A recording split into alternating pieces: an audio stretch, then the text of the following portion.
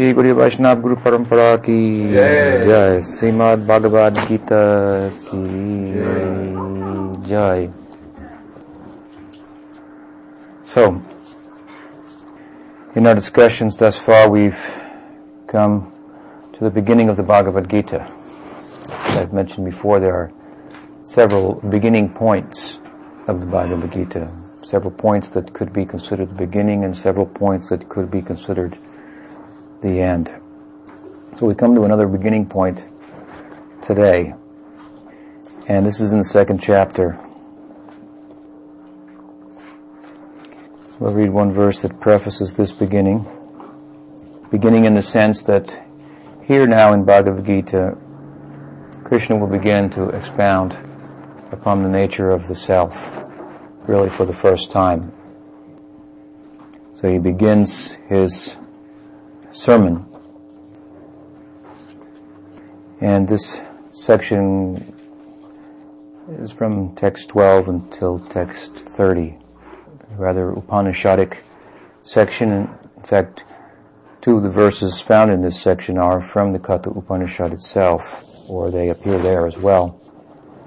So it's an important section, and it introduces us to the ABCs of spiritual life. The conversation is as well for all of us, because it took place Sanayor Bayor Madhye Vishidantam Idam Vacha,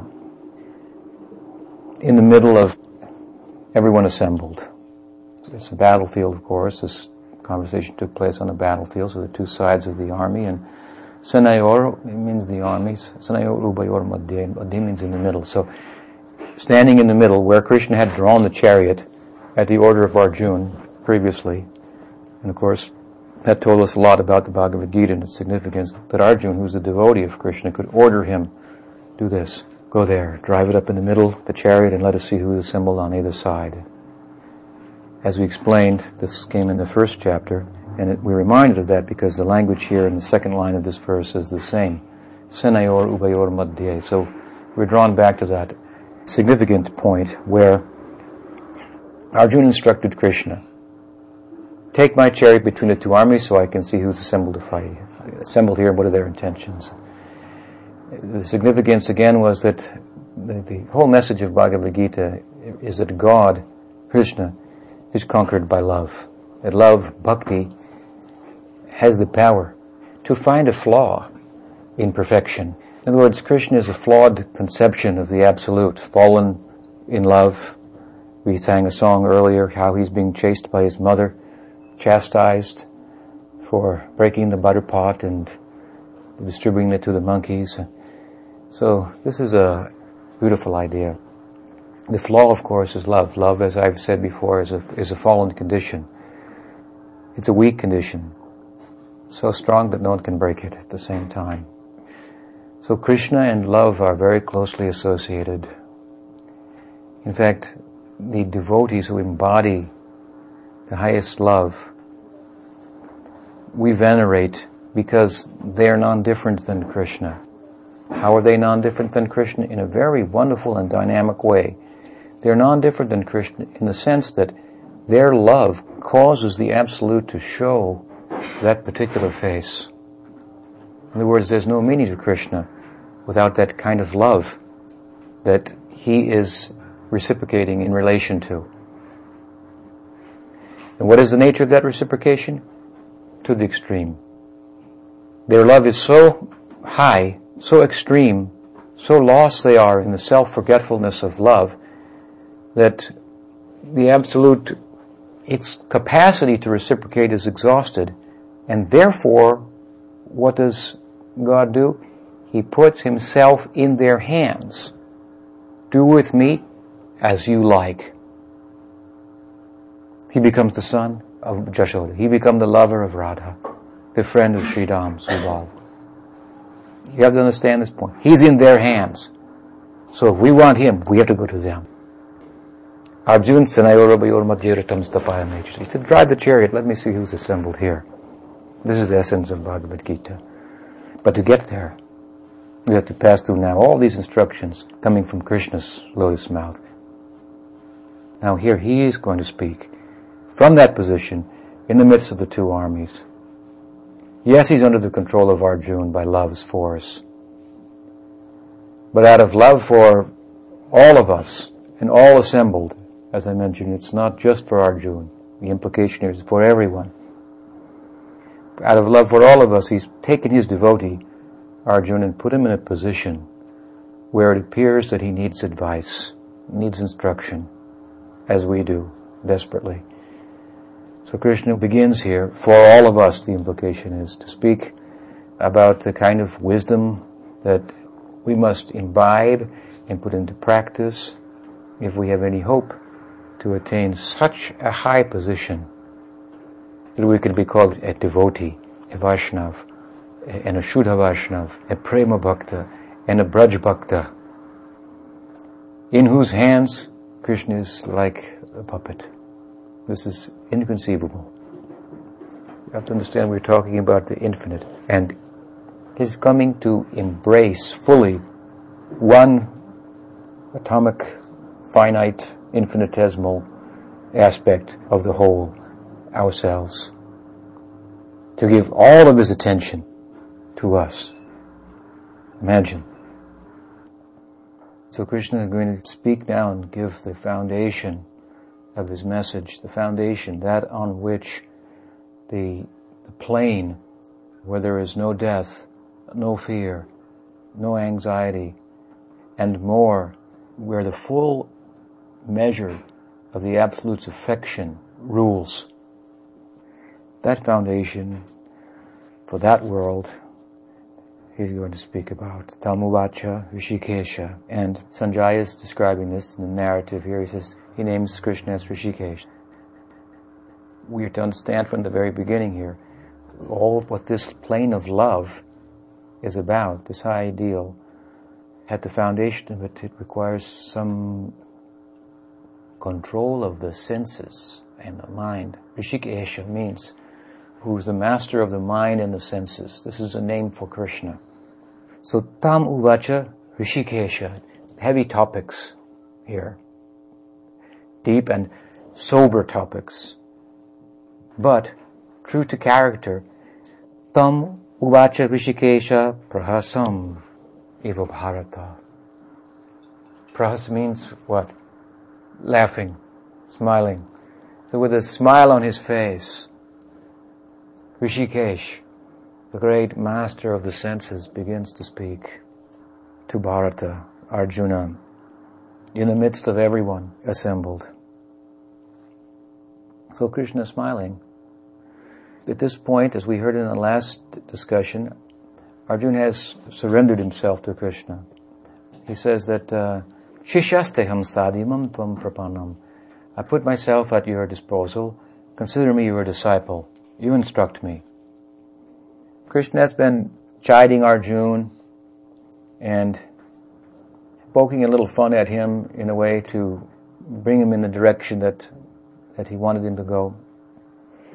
Now Arjuna has surrendered. So for the moment anyway, he stops chiding him, and his smile is not cynical at all, but it's very kind and endearing. He wants to say, that is, while I'm sharing with you very sober knowledge of Vedanta, Upanishad. Upanishad means, Upanishad, it means to come and sit close. Sit close. So what is the implication of sitting close, Subal? If you sit close, it means you listen closely also. It means come close, sit close, so that I can whisper something in your ear. Something secret. Something that is not common knowledge. Not that everybody knows. Something special. Upanishad speak about the nature of the self. Most people have no idea about self. We know only about material objects, and we are unaware that we are attached to, and we're unaware of the fact that it is we ourselves who have projected ourselves into those objects, and thereby they have become dear to us. Only because we're inside of them. Because it's my car, it's my house, it's my wife, my husband. Because the self is there, they're dear to us. Our vision has been obscured.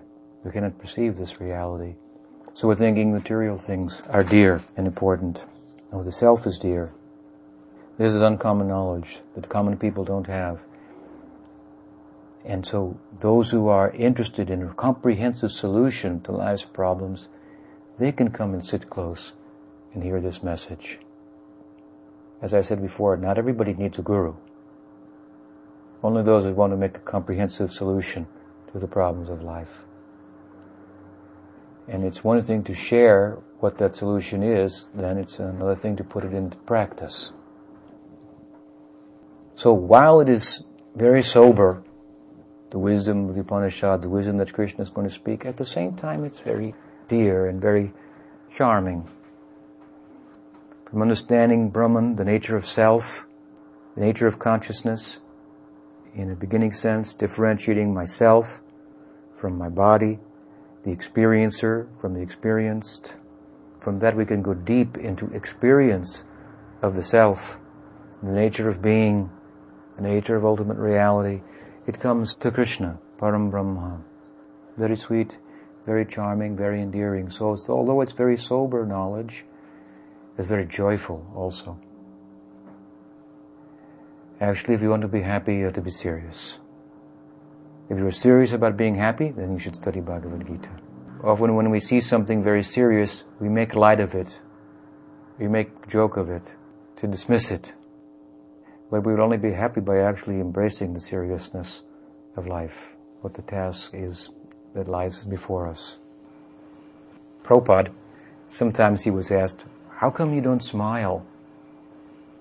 There are many, many pictures of Prabhupada that he's not smiling, and in fact he looks unhappy or very sober.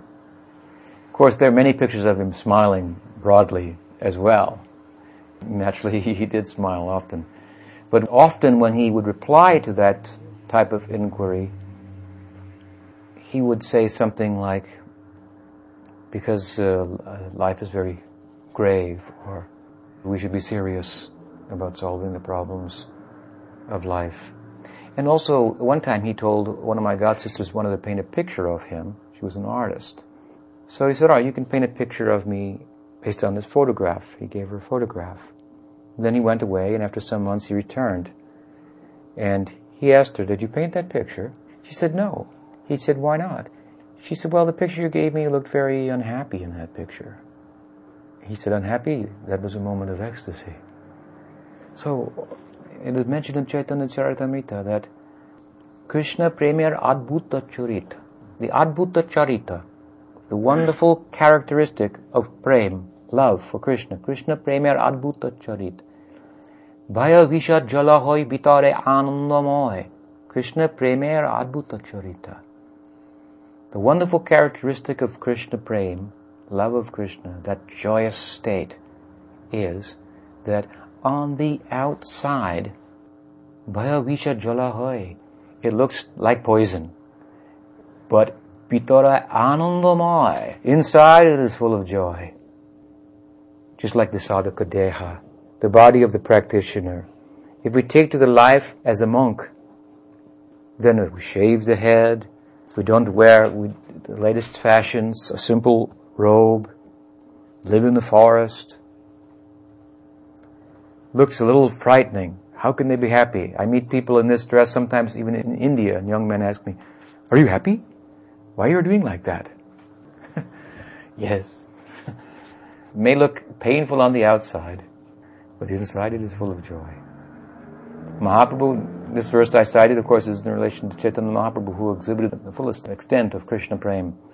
And in that expression of Krishna Prem, how did he appear? Crying and weeping. Tears. Hairs standing on end. The joints of his body were dislocated in ecstasy. Looked frightening on the outside. Like poison, undesirable. We don't want to go there. But inside, full of joy. Such joy. And material life is just the converse. Outside it looks good. America's perhaps greatest contribution to the world is packaging. Good packaging. It looks good on the outside, but inside it is rotten to the core. Material life, corrupted. So we have to look deeply if we want to be happy in life. We have to be serious.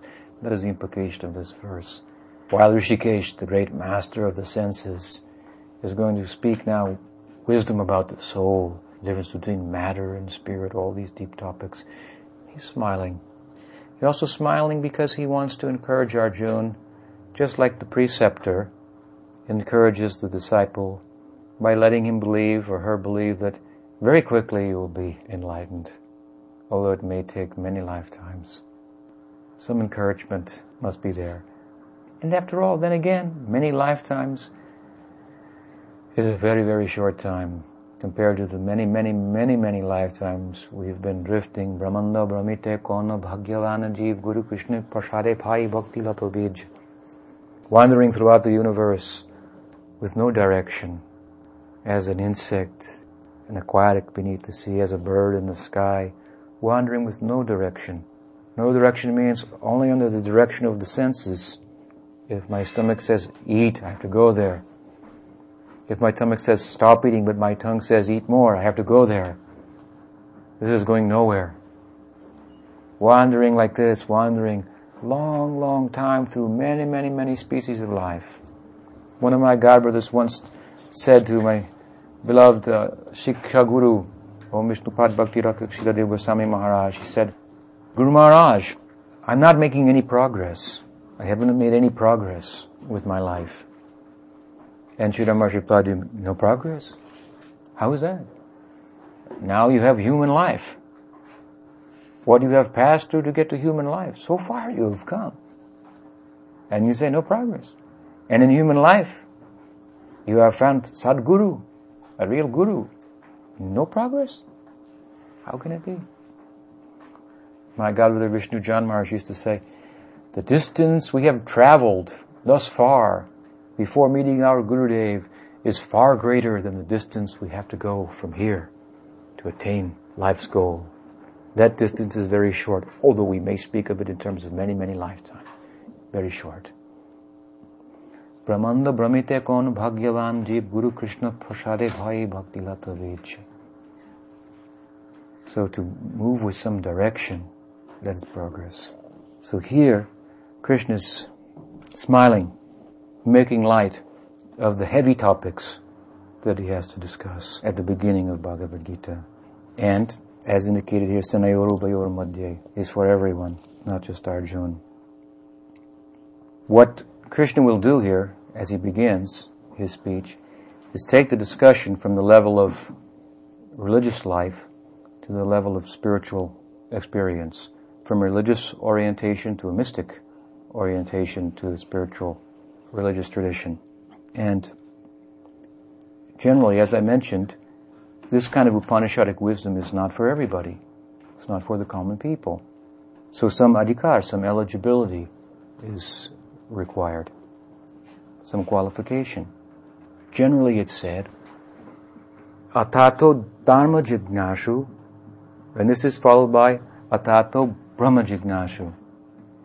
The great Vyas, legendary compiler of all the sacred Hindu scriptures, wrote a concordance. He authored a concordance that sought to illustrate how all of the Upanishads, Puranas, and so forth, how they all are saying the same thing, how they all have they're systematic in nature, making a particular point.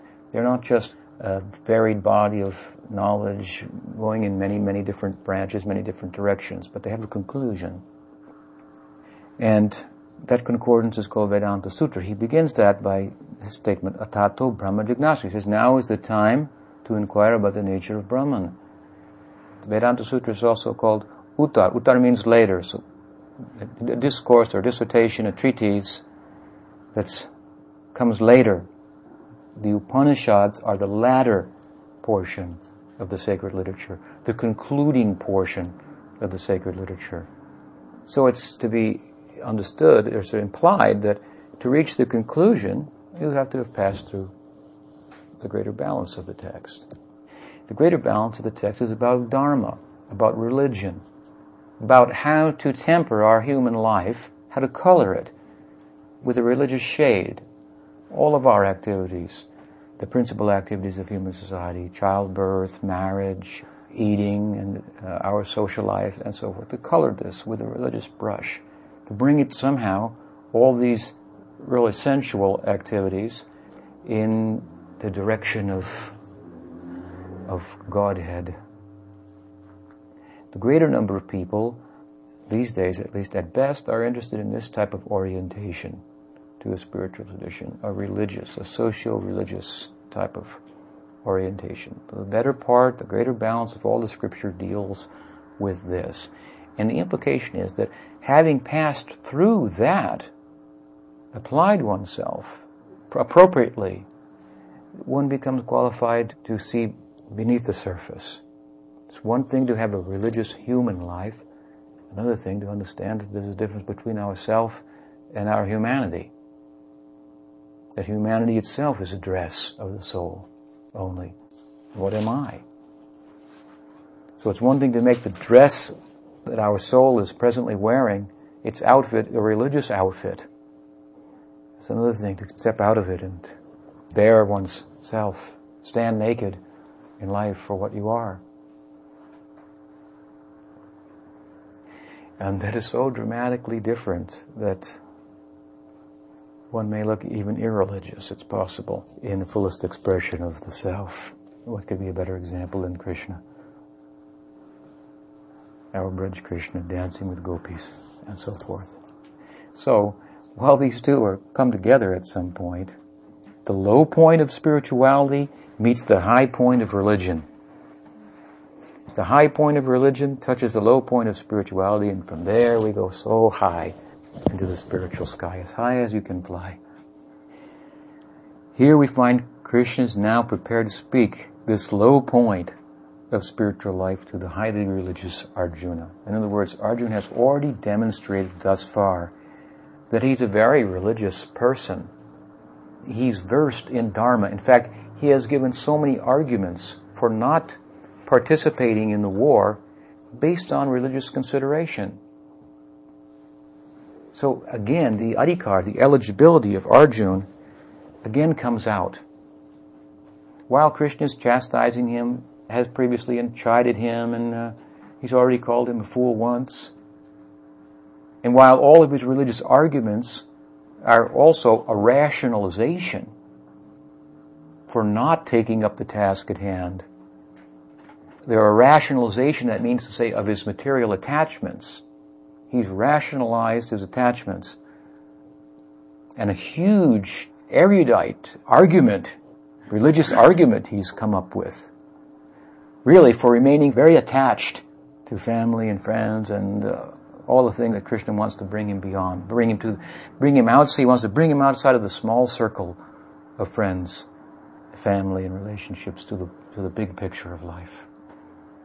But we don't make these differentiations between my side and your side, the two armies that Krishna and Arjuna are standing in the middle of on the chariot. So, although his arguments are inappropriate in that they constitute a rationalization of his attachments, they nonetheless reveal that he's a very religious person. He had all those arguments to give. So he has passed through dharma jignashu, inquiry into the nature of dharma, of religious life. There's a high point of religion and the low point of spirituality. So Krishna will begin with the ABCs of spiritual life. Now, we might ask at this point, what is our position? I said this is for everyone. The text itself has said that, has implied that. Has everyone here passed through all the codes of dharma for many lifetimes? Are we familiar? Could we even give the argument, the religious arguments and rationalizations for our attachments? Hardly. So maybe we should close the book at this point. No. There's another possibility, how we can come to this point of hearing about spiritual life. And what is the answer to that? What is that? It has been mentioned in Chaitanya Charitamrita in a particular way. Commentary of Baladev and Adi Shankar himself also have stressed this point. Sadhu Sangha, Sarva Shastra Koalava Matra Sadhu Sangha Sarva Siddhi Hai. The value of Sadhu Sangha. Sadhu Sangha means to associate with the sadhu. So it's possible if a great Vaishnava, a great devotee, comes in our midst, just by his glancing. Baldev has mentioned this point, I believe, in 12th chapter of the Gita, discussing devotion itself directly. Just by glancing, it's possible. And my Guru Maharaj had that power. If there was one bodily characteristic that was most prominent in Srila Prabhupada, it was his eyes, his glance. If he looked at you, he had you. You were melted. Benediction glance. It's possible, just by that glancing, he can create the eligibility for hearing about Brahman. Amongst people who have not passed through all the religious codes and practices, adhered to them and so forth. So much we should value that good company, just by glancing. And Prabhupada's eyes were so controlled where he would give them. That was one of the reasons they were so powerful, that glance. He could see he was fixed on Krishna, and if he looked at you, then all of that fixation upon Krishna was transferred onto you, looked into your heart. So some of us were fortunate to get that glance. All of us, of course, are reaping the fruits of that to some extent. And so here, now we can proceed. We know what is our eligibility. The very level of our interest to come to a gathering like this indicates we have some eligibility. But where it has come from, that we are trying to help all of us trace out, it has come from this, from sadhu sangha. Even from some sadhus so powerful, even indirectly, his sangha. And Prabhupada was like that. Whole temples went up, hundreds of devotees, ritualistic worship and prachar, explanation of scriptures and so forth, in places he never went. He never visited there. This is extraordinary Shakti. Krishna Shakti Vinay Nahi Taro Pravartana. Without this, Vinay Nahi Shakti, one cannot successfully propagate Krishna Sankirtan. He had it in no small measure. You know, he prayed for that Shakti on the boat crossing the Atlantic. He bargained with Krishna for that Shakti.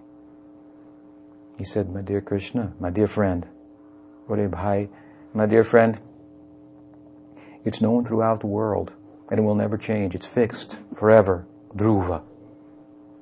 It's a sure thing. It's certain. And wise people know it. What? That your life will be fortunate if you can get Radharani's blessing. He talked to Krishna in this way. This is the essence of Gaudiya Vaishnavism.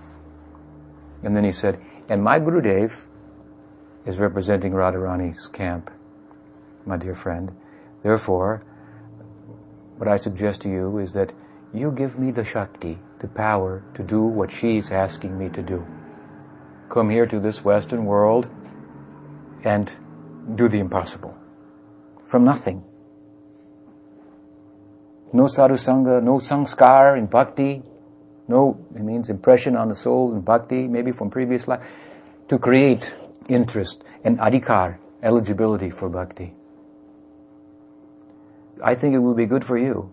Radharani's representative will be pleased. She will be pleased. You will become pious, my dear Krishna, if you give me that power. This is how he reasoned, and in no small way, she gave him great power. We are all coming in the wake of that Krishna Shakti. So we have some eligibility to hear Bhagavad-gita, to explain Bhagavad-gita. Sri Bhagavan Uvacha Vasochan Anvasochastam Pragnavadams Chavasase Gatasun Agatasum Chananu Sochanti Panditaha. So here Krishna begins. Again, this is another beginning of the Bhagavad-gita. 2nd chapter, text 11. And appropriately, Krishna begins now his instructions to Arjuna. He begins building, as I said, that foundation of spiritual life by instructing him about the soul, the difference between matter and spirit, these are the ABCs of spiritual life, and asochan. So he's smiling, and now his mouth is contracting. Asochan. Anvasochan stram pragnavadam javasase. So from his smile, again, Hrishikesh takes on a sober mood.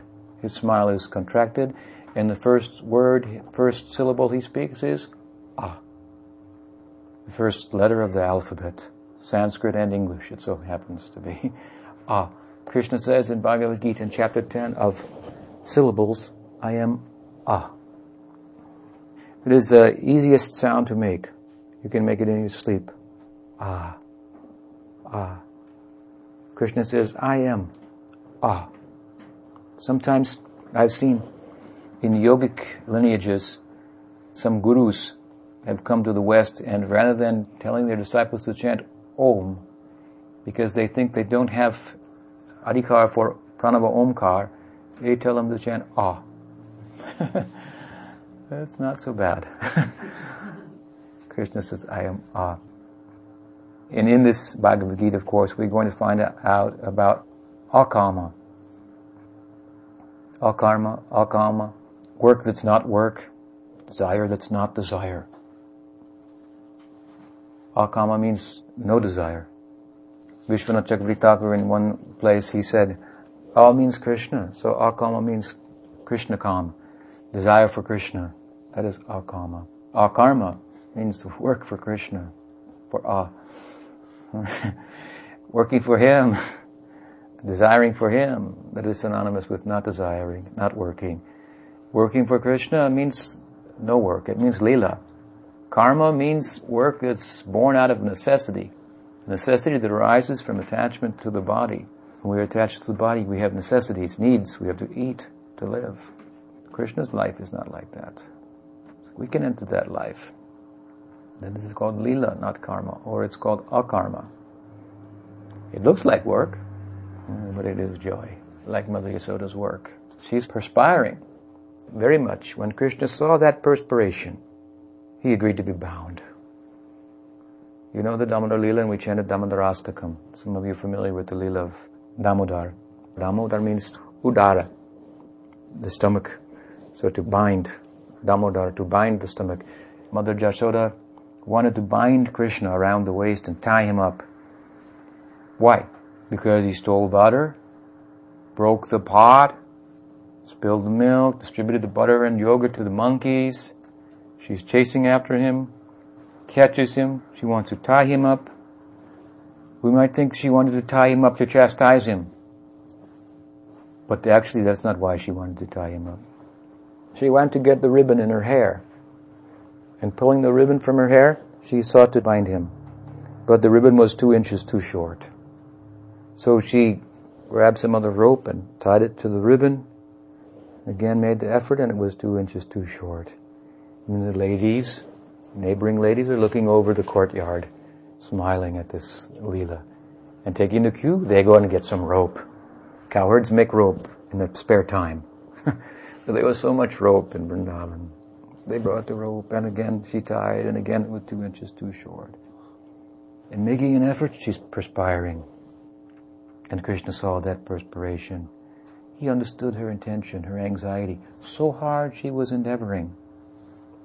This is 1 inch. That Krishna became inclined to give his mercy. That is the 2nd inch. These 2 things we need.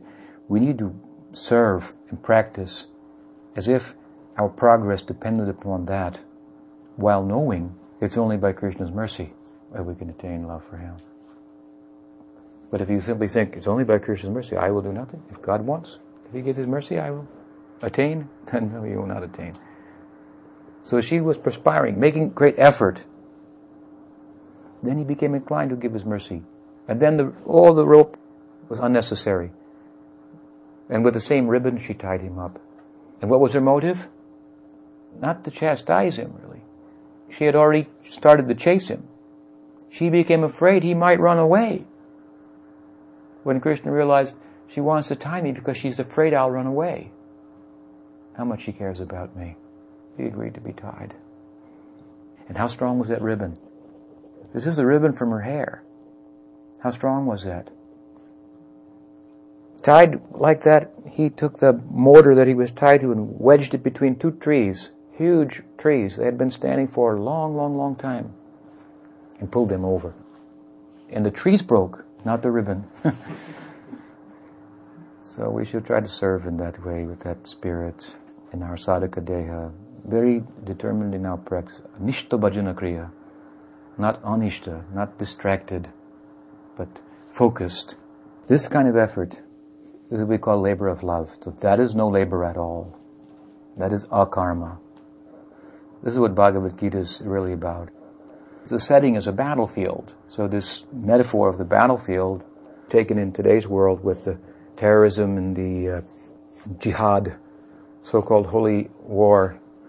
People think, you Hindus are doing the same thing. You've got a Bhagavad-gita here, and then there's a battlefield, he's telling him to fight, and so on. But as we've discussed before, this is really not about killing anyone other than our false self. We have to be determined in that regard. And if we're successful, things that Krishna is going to tell Arjuna in this section, Hanyate hanyamane sharire, from Khatu Upanishad, this verse appears in Bhagavad-gita, Hanyate hanyamane sharire. You can't be an agent of killing, you can't be an object of killing. Self is in such a position. Therefore you should go ahead and fight. This cannot be misused or abused if we study Bhagavad-gita, because later in the concluding chapter of this text, in chapter 18, I think maybe around verse 17, Krishna, where he's summarizing the whole of the Gita, he speaks in a nutshell about what is the position of someone who can act even in something as undesirable or as horrible as this, fighting with many people who are your own relatives, slaying them. You can do that and not be implicated in any reaction, any wrongdoing whatsoever. What is the consciousness? One must pass through, reach that plane to be able to do that. So there's so many chapters in between this section and that. We can't just take this and say, oh yeah, the soul doesn't die. Anyway, kill him. Anything can be abused. So, asochan anvasochan stams. The Lord of Sri Bhagavan, Uvacha, he said, while speaking learned words, you lament for those not worthy of lamentation. The wise lament neither for the living nor the dead. Jiva Goswami makes a salient point here in his Paramatma Sandarbha. He says, with regard to religious scriptures, if we want to understand them, or for that matter any book, there are certain things that we can do to understand essentially what the book's about. One of the things we can do is we can look at the introduction and we can look at the conclusion. What's mentioned in the introduction should also be found in the concluding words. It's very practical. So here we find the same words that we find here in the very beginning of the Bhagavad Gita are found at one of the principal endings of the Bhagavad Gita. In one sense, the end of the Bhagavad Gita is what? Krishna says, Sarva dharman prityaja mamekam sharanam brajaham tum sarva papebhyo mokshayishami ma sucha. It means, forget everything about dharma and take refuge in me. Come to me. Sarva dharman prityaja mamekam, only me. Sharanam braja. It is said, after Krishna spoke this, he said, come to me, braja. And the second meaning of the word braja came to his mind. Braj, Vrindavan. He went there. He couldn't speak anymore. Bhagavad Gita is ended. His mind is taken to the highest devotees after his discourse on devotion. Sarvadharman purityajamamekam sharanam brajaham tvam sarvapapepyo. He says, sin and come to me. Forget his religion, everything. Like the gopis, they just came to me. It's a very high idea. And he says, Sarvadharman purityajamamekam sharanam brajaham tvam sarvapapepyo mokshayishami ma asucha. Ma asucha. Don't worry. Asucha. Don't worry. Have no fear. Don't be in anxiety. Do this. So the message is, be happy, don't worry. Be happy, like Meher Baba, what did he say? Be happy. Don't worry, be happy. He had it. Bhagavad Gita, this is the message. Don't worry, be happy. Krishna is saying the same thing right here in the beginning. Don't lament. Don't worry. Don't be in anxiety. And in between, so much justification. Why not? What is your real position? Why you have nothing to worry about? The time should not be spent worrying. Time should be spent studying Bhagavad Gita. Now there's a question here that may arise in this text, because Krishna is telling Arjuna, don't lament. He says the wise don't lament for the living or the dead. But of course Arjuna is lamenting at the potential loss of family and friends that will come from the battle. And we also see in great souls lamentation sometimes over the loss of a friend, whereas they instruct us, don't lament. So Arjuna has a kind of a query here. One may question why remorse for the loss of loved ones is not deemed appropriate, for such behavior is seen even in great souls. Anticipating that Arjuna might argue in this direction in the face of the strong possibility that his dear ones might depart, Krishna says they should not be lamented for. This is, in one sense, why Krishna is saying this. He's anticipating Arjuna's reservations. Knowledgeable persons, the word in this verse is pandita. Knowledgeable, learned persons know that the departed have merely gone elsewhere, as they do even in embodied life. Although great persons are seen to lament at times, this is merely an expression of their manifest, or prarabdha, as it's called, karma, exhausting itself while they themselves know better and remain situated in knowledge of the nature of the self. So this is an important term, prarabdha. Prarabdha is a type of karma. That karma that is now bearing fruit. There is karma that's not bearing fruit. It's just in a seed form. It's just germinating. Hasn't come to bear fruit yet. But there is karma that is bearing fruit now. Our bodies are that. Our disposition. More our actual gross body. The prarabdha. It's already run its course. It's now fully blossoming. So when we stop this business of material life, Prabhupada compared it to what, like pulling the plug of an electric fan. When you pull the plug, the fan still goes around, but it's over. It's off. Turn the fan off. Pull the plug. It's off, even though it still goes around. So that movement of the fan is like the prarabdha. It's playing itself out. And the secret is not to react to that. To let it play its course. When we react to it, we plug the fan back in and it's going to come back to us again. So great souls, self-situated, they watch it come and go. So we may see lamentation in such a person at the loss of a loved one. But how internally he reacts to that, and joy also comes. In one sense, this whole body is prarabdha karma, and when the body ends, then you can go on to the next plane. The devotee's situation may be a little different than the jnani, the jivan mukta. In Gyan Marg and in Bhakti Marg, a little bit different. The jnani is situated within the body. The prarabdha karma is playing itself out. When it's finished, that'll be called death. He attains mukti, liberation. The superlative devotee becomes surcharged with the Swarup Shakti of the Lord. And Krishna desires to utilize such a devotee for purposes of his own. So he preserves his prarabdha. Sometimes he takes the bad effects and gives it to his enemies. He may take good effects and give them to his devotee's friends. A certain amount of it he preserves in a special arrangement so that the devotee can remain and do something for him in his service. So the devotee is really beyond that prarabdha altogether, even while in the body. So Arjuna is instructed here by Krishna not to lament, to follow the actual example of great persons. And so, now Krishna continues. He tells him not to lament, and now he's going to tell him why. Why great souls should not lament. He says, Natve vaham jatu nasham natvam neme janadipa nachaiva nabhavishyama savivayamataparam. Never was there a time when I did not exist, nor you, nor all these kings, nor shall any of us cease to exist in the future. Krishna wants to explain the eternality of the soul and the individuality of the soul as well. He begins here, and in the next verse he gives an example to help Arjuna understand the difference between the body and the soul. Dehinosmin data dehe komaram yovanam jaratata dehantara prapti dhiras tatra namuyati. Just as the embodied soul experiences changes of body, such as childhood, adulthood, and old age, so similarly it will acquire another body after death. Wise persons are not deluded about this.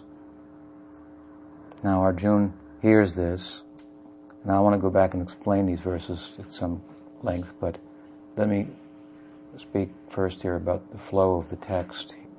Krishna has spoken about eternality of the soul. He gives an example to help understand the difference between the body and the soul. Arjuna is listening. It sounds good, but he is lamenting. His mind is disturbed. Even though he's hearing this wisdom, he's attached and his mind is disturbed. So Krishna wants to address not only the subtle body, the gross body, but the subtle body also. So his mind is disturbed, but Krishna is going to tell him, you shouldn't be disturbed. Even though your mind is disturbed, you're not your mind either. He's told him, you're not your body. Just as the soul changes bodies from childhood to youth to old age, the body is one thing, it's changing. The soul is something else. It remains constant. It always exists. It always will exist. It never did not exist. Arjuna is thinking, okay, but I am disturbed. And Krishna says, you're not your mind either. In the next verse, he says, Matra sparshas tu konteya, sitoshna sukadukada agama paino nityastam sitikshashva bharata. Now here he speaks about the subtle body, the mind and emotional makeup of a person. He's implying you're not that either. And what you have to do, I know your mind hurts. He underscores the virtues of tolerance. Matrasparshas tu kontya sitoshna sukha dukada. Sitoshna sukha, he speaks in a universal sense, macrocosmic sense. Happiness and distress, these two polar opposites, the dualities. Matrasparshas tu kontya sitoshna sukha dukada. Happiness, distress. Happiness is always happy and distress is always distressful. Heat and cold. Heat may be happy, may be distressful. Cold may be happy, may be distressful, relative to circumstances. In the general, broader sense, happiness and distress are two polar opposites. Happiness, distress, heat, cold. He says good, bad, pain, pleasure. He says all these things, they are all perceptions only of the mind derived from sensual input. And yes, it's troublesome. The mind is troublesome based on the world it's created. We get impressions from the world through our senses and they're related to the mind, and the mind makes determinations about those impressions. This is good, this is bad, this is happy, this is sad, and we live in a world of such goods and bads, happies and sads. The problem with that world is that your goods and bads may not be my goods and bads. Your happies may be my sads. So, in this small world of the mind, the unity that we sense life must ultimately be about is lost. We can never come together. We have to come out of the small world of the mind, in which only one thing is allowed to appear big, and that's us. That's the only comforting thing. But it's a false comfort, because the reality is we're small and living in a very small picture of life. So we come out of that. As painful as that may be at first, we come into the bigger picture, and in the bigger picture we find the one person who is really big. That is Krishna, God. We see that it means from his vantage point, world, for what it is.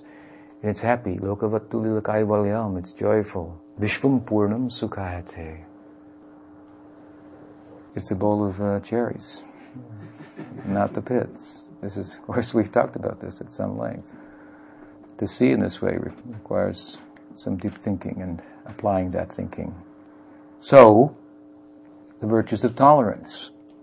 And then, further he wants to tell the virtues of tolerance. He says, Yam hi na vyatayanti ete purusham purusharshabha samadukha sukham dhiram so mritat kalpate. Krishna mentions now for the first time in Bhagavad-gita self-realization. So amritat kalpate. Amrit, immortality of the soul, that possibility. One becomes eligible for eternal life, self-realization. This is the virtue of tolerance. We have to tolerate in life, that's unavoidable. So if we learn to tolerate for the right reason, tolerate the demands of the mind and the senses in the course of serving God, which will be required. I was once with Vishnupad Bhaktivedanta Swami Maharaj, and he was telling the story of how he came to his mat, to his monastery, in the jungle. Navadvip was a jungle. There were tigers, Bengali tigers at that time. The mission of Bhaktisiddhanta Saraswati Thakur had split in various factions, and various persons were carrying on the mission as they saw fit, and Sridhar Maharaj sought to withdraw from the whole affair and think about what Saraswati Thakur had so widely sought to broadcast. With the help of some friends, he got this property, small piece of property, in Koladvip, on the bank of the Ganga. It was just a jungle. And he was living there with nothing. Gradually, a little hut was built, a couple of people came, and Sridhar Maharaj never tried to really establish a mission, in a sense. He was not opening maths and publishing books and collecting new disciples. If people came and they were very bent on staying there, then he said, you can stay, all right. He accepted them as disciples. But whether there would be enough to eat, he couldn't guarantee. And sometimes there wasn't. With regard to tolerance, Sripad Bhakti Sundar Govinda Maharaj once told how many times we did not have enough rice even to eat in the mat. And so Govinda Maharaj is a manager type, the organizer. Sridhar Maharaj, not an organizer, not even of his dress. Saraswati Thakur used to say, tell him to dress a little better. Told our Maharaj, give him some better, he should look nice for preaching. It was quite a contrast because Prabhupada used to wear silk and he always looked so paka, so nicely shaven, and if Prabhupada would drink water as he would from the cup without touching his lip to the cup, after drinking the water, he would wash his mouth. I saw him in September when he was becoming quite critically ill. I was called in May to come there, as many of us were. When he first came to Vrindavan thinking he was going to leave, and then he seemed to get a little better, so he sent some of us back, and I went back, and again was called in September, late September. And I was shocked to see him at that time. So emaciated he was. Practically he hadn't eaten for months. At that time he was eating only little charnamrita, lying on the bed, so weak, so thin, it was shocking to me. And then he would lift his head enough to get the charnamrita. Charnamrita means the foot wash of Krishna. And when we bathe the deity of Krishna, his feet are washed with honey and yogurt, and so a little spoonful of that he would take. And then he insisted. The devotee would bring the lota, the little pot with water, and he would wash his mouth. I was shocked. He was like a Paka Brahmana, so controlled. It was amazing to watch. And Sridhar Maharaj I've seen chanting japa with the beard and hair and those glasses, chanting japa with the right hand and eating puffed rice with his left hand. And he's a Paka Brahmana. Prabhupada was not born in a Brahmin family. He used to make many jokes about it. Sridhar Maharaj from a Paka Brahmin family. Not an organizer. And Govinda Maharaj, an organizer. So trying to organize, and Sridhar Maharaj's very disposition, making it difficult. Not enough rice to eat. Govinda Maharaj said, I used to go, and I think I have to leave. How can I stay here? So he would go to the trees and ask their permission. Premera Phal Kalpa Vriksha. These are our extraordinary trees. They can give the fruit of prem. They can fulfill any desire. Special trees. So he used to go and ask them for permission. They never said anything. In other words, he accepted. These are Kalpa Vriksh. They're alokika. They can walk. They can move. They can give any desire. They can talk. So I asked them permission to go. They don't give permission. I had to stay. You had to tolerate. And Sridhar Maharaj talking about tolerating there. Almost as if it wasn't tolerance, he said, yes, in the beginning, and I was here, and practically alone, and cold winters would come and the rains would come, not sufficient roofing, and the summer and the heat. We were listening, and one of the sannyasis said, Guru Maharaj, we are stunned to hear you speak of how you lived here, tolerating. And Sridhar Maharaj said, you are stoned? Stoned. The devotees all laughed, of course, because it has a certain meaning here in the West. But the Sridhar Maharaj, he was trying to understand English. You are stoned. They all laughed. He said, stoned. Petrified. Petrified. You are petrified. They said, yes, we become petrified to hear what kind of life you lived to arrive at the position you are now. We were also eager to hear from you, and so many sweet things are coming. What you had to pass through. And he was teaching us, you have to pass through all those things. You have to tolerate. Mahaprabhu said, Tarorapi saishnunaha. Tolerate like a tree. We live in the forest, as some of you know who have visited. So many trees. Standing for a long time, redwoods, since the time of Mahaprabhu and before. And I tell the devotees, and still they don't. I ask them, how many trees have you seen today? And how many times have you thought of Mahaprabhu's edict? Tarorapi sahishtanu. You should be tolerant like a tree. They never say once. They just remain silent. We don't think of it. And Mahaprabhu is the principal order to us. Trinadapi sunichena tarorapi sahishtanu manina manadena kirtaniya sarahari. This will make our bhajan nishta. Without this humility, it's not possible. Without this tolerance that he calls for, he says, humble like a blade of grass. If you step on the grass, it just bends. No argument. Tolerant like the tree. If you chop the tree, it doesn't complain. In fact, it even gives you shade from the sun while you do it.